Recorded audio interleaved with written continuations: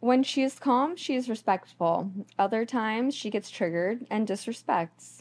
Thoughts?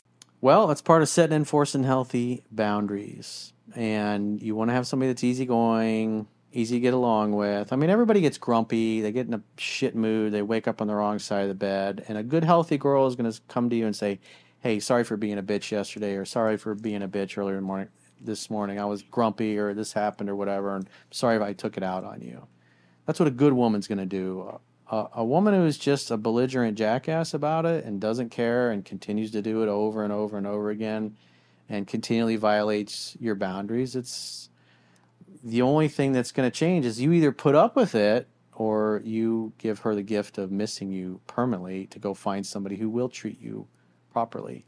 Because life's too short. Well, also, you shouldn't be in a relationship with somebody that talks down to you or anything like that. I mean, like Corey was saying, yeah, there are days where you get grumpy and you're going to clash, you're going to butt heads, but it's just a simple fact of, making it up to one another and saying, I'm sorry. And even though it's, they probably were, talking back to you, calling you names or whatever, you have to, apologize and, recognize your actions and then try to not do those things again. You can't make it a reoccurrence of just fighting because then your relationship isn't going to work.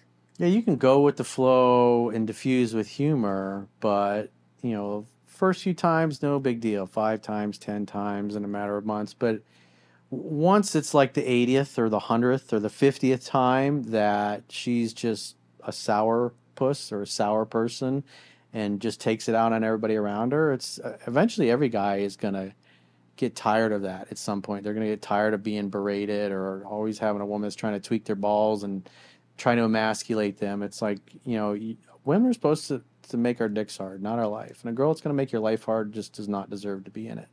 And that's just the harsh reality. That's why sometimes you got to send them on down the road. If she's not willing to correct her behavior and is not willing to change and treat you better, it won't get better. Because if you stay with her, it teaches her that it's okay and she'll keep doing it. But if you leave her and then the next guy leaves her for the same reasons, maybe eventually she grows up and realizes that most men don't, at least masculine men, don't want to be with an insufferable cunt. That's the bottom line. And if she's determined to be an insufferable cunt and thinks that you just have to put up with it, then, she's going to get the gift of missing you permanently if you're smart, because it won't ever stop. The more you stay, the longer you stay, the more you tolerate, the more she gets away with it, the more she does it. Because deep down, she knows that her behavior is out of line.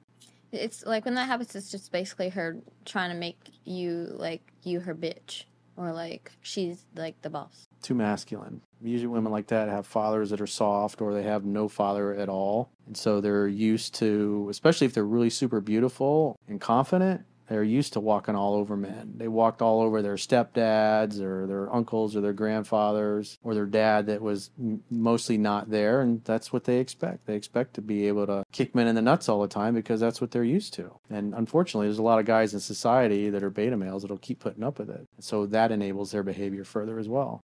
I actually think that what this guy should focus on is what's getting her triggered. Because if you could find out what's getting her triggered and why she's disrespecting you, then maybe you guys have like a shot of finding like a common ground and communicating properly. But if not, then you guys are going to continue to argue, or she's not going to have that equilibrium of the calm, respectful, like feminine energy towards you. Whatever's triggering her may or may not be coming from you, but your job as a role of like a masculine man is to stay unperturbed. And if you're not going to stay unperturbed, then you're not withholding like your end of the bargain.